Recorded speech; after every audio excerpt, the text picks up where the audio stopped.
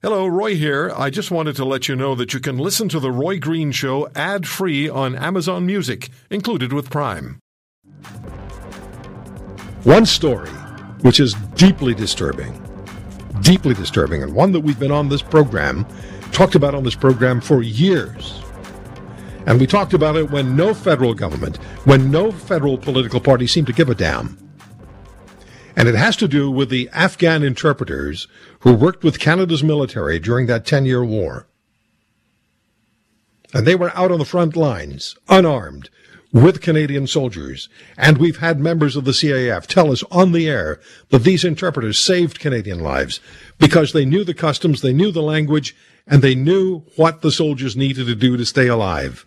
And the interpreters quite often would be the target of the Taliban and of the insurgents because they knew if they took out the interpreter, they would take out a vital cog for the Canadian military. And now we find out, and now we know, that all of the sound bites during the federal election notwithstanding, there are still considerable numbers of Afghans who worked with Canada's military who are in hiding in Afghanistan, hoping not to be discovered and caught by the Taliban, because what awaits them is death. What awaits them is death. There was an excellent story on Global News, globalnews.ca, inside the Kabul safe houses where Afghans wait to be evacuated to Canada. That ran a couple of days ago. I wanted to talk now to Major General Dean Milner.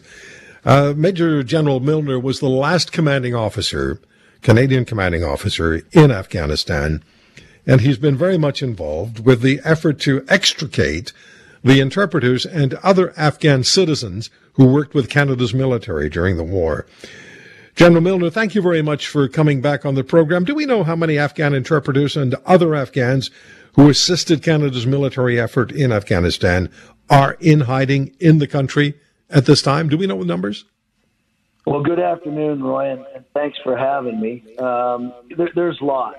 We have the group that I'm working with. We've got well over 10,000. Now, that includes their families, and these are interpreters that work closely with us, and other Afghans that work with us in different capacities that put their lives on the line, and they're still stuck in Afghanistan.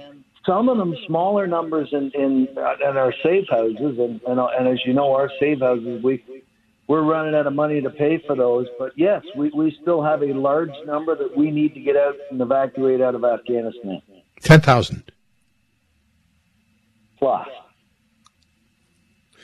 including women and children. Women and children, so their families as well, Roy, and others that have worked with us. So we still have big numbers, and that's our group. We know there's more. There's more people that are trying to seek help and are trying to figure out how to get out of it. So again, we know we're roughly 10,000 plus. How much time do they have realistically, General Milner, before they're found by the Taliban or other insurgents? Is there any way to know? Because as you say, time is getting shorter.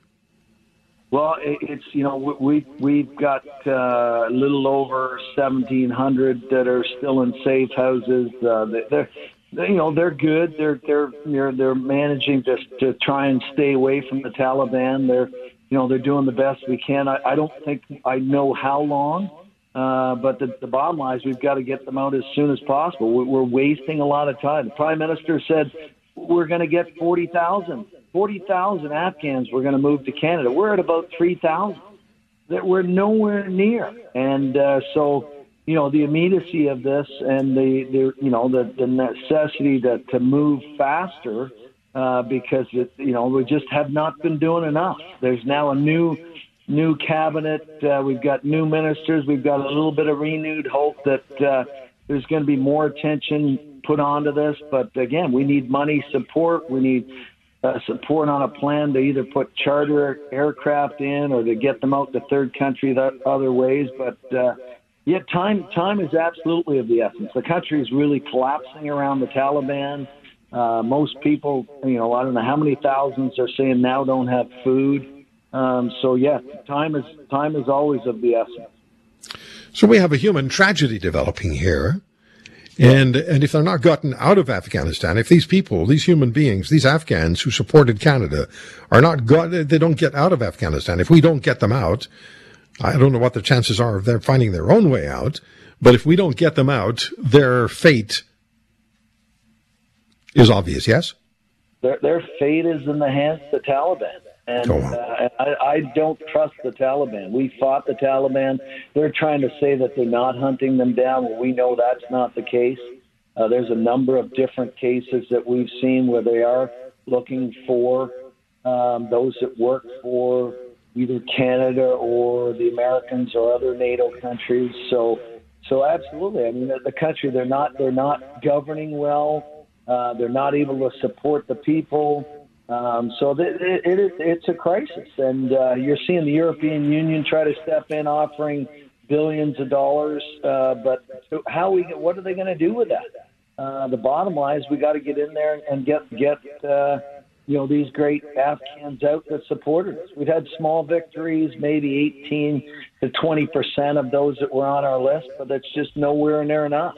And there's a lot of people reaching out, crying for help daily that we want to support. So we've crafted up a plan. We want to work still. We would like to work with the government. We just don't have the money. We don't have the capabilities they have. So we're really hoping a new Minister of Immigration Canada, Mr. Fraser, we hope that we can continue to work with them, but we need to get going. If people want to help out, if listeners to this program across the country, General Milner, wish to provide some assistance financially to keeping the safe houses going, is there a way they can do that? Absolutely.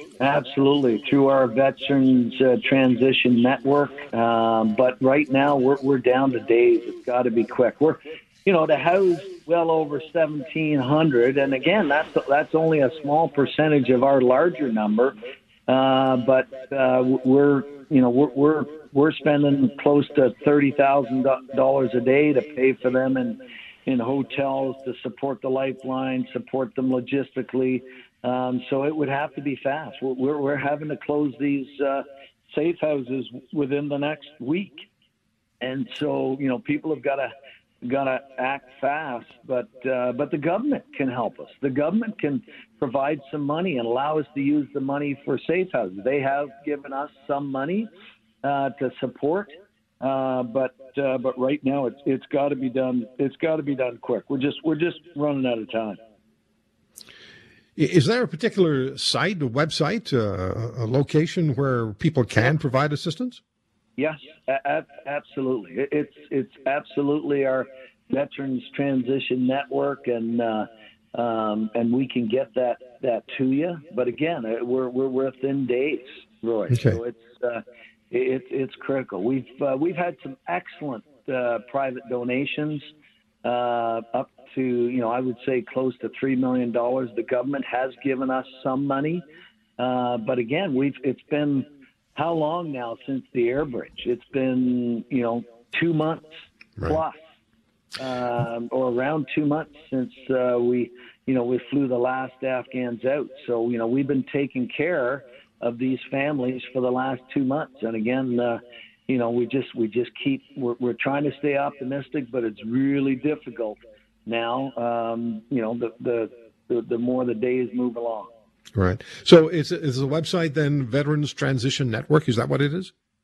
Yes, and I'd have to give you the exact. Would you send me an email, General, with that information, and I'll get it out? Yes. Yeah. No. Absolutely, Roy, and we would absolutely really help. Any kind of assistance that we can get would be very much appreciated at this time, because again, we've just run out of capacity to continue to support it. So we're within a week. If you want to hear more, subscribe to The Roy Green Show on Apple Podcasts, Google Podcasts, Spotify, Stitcher, or wherever you find your favorites. And if you like what you hear, leave us a review and tell a friend. I'm Roy Green. Have a great weekend.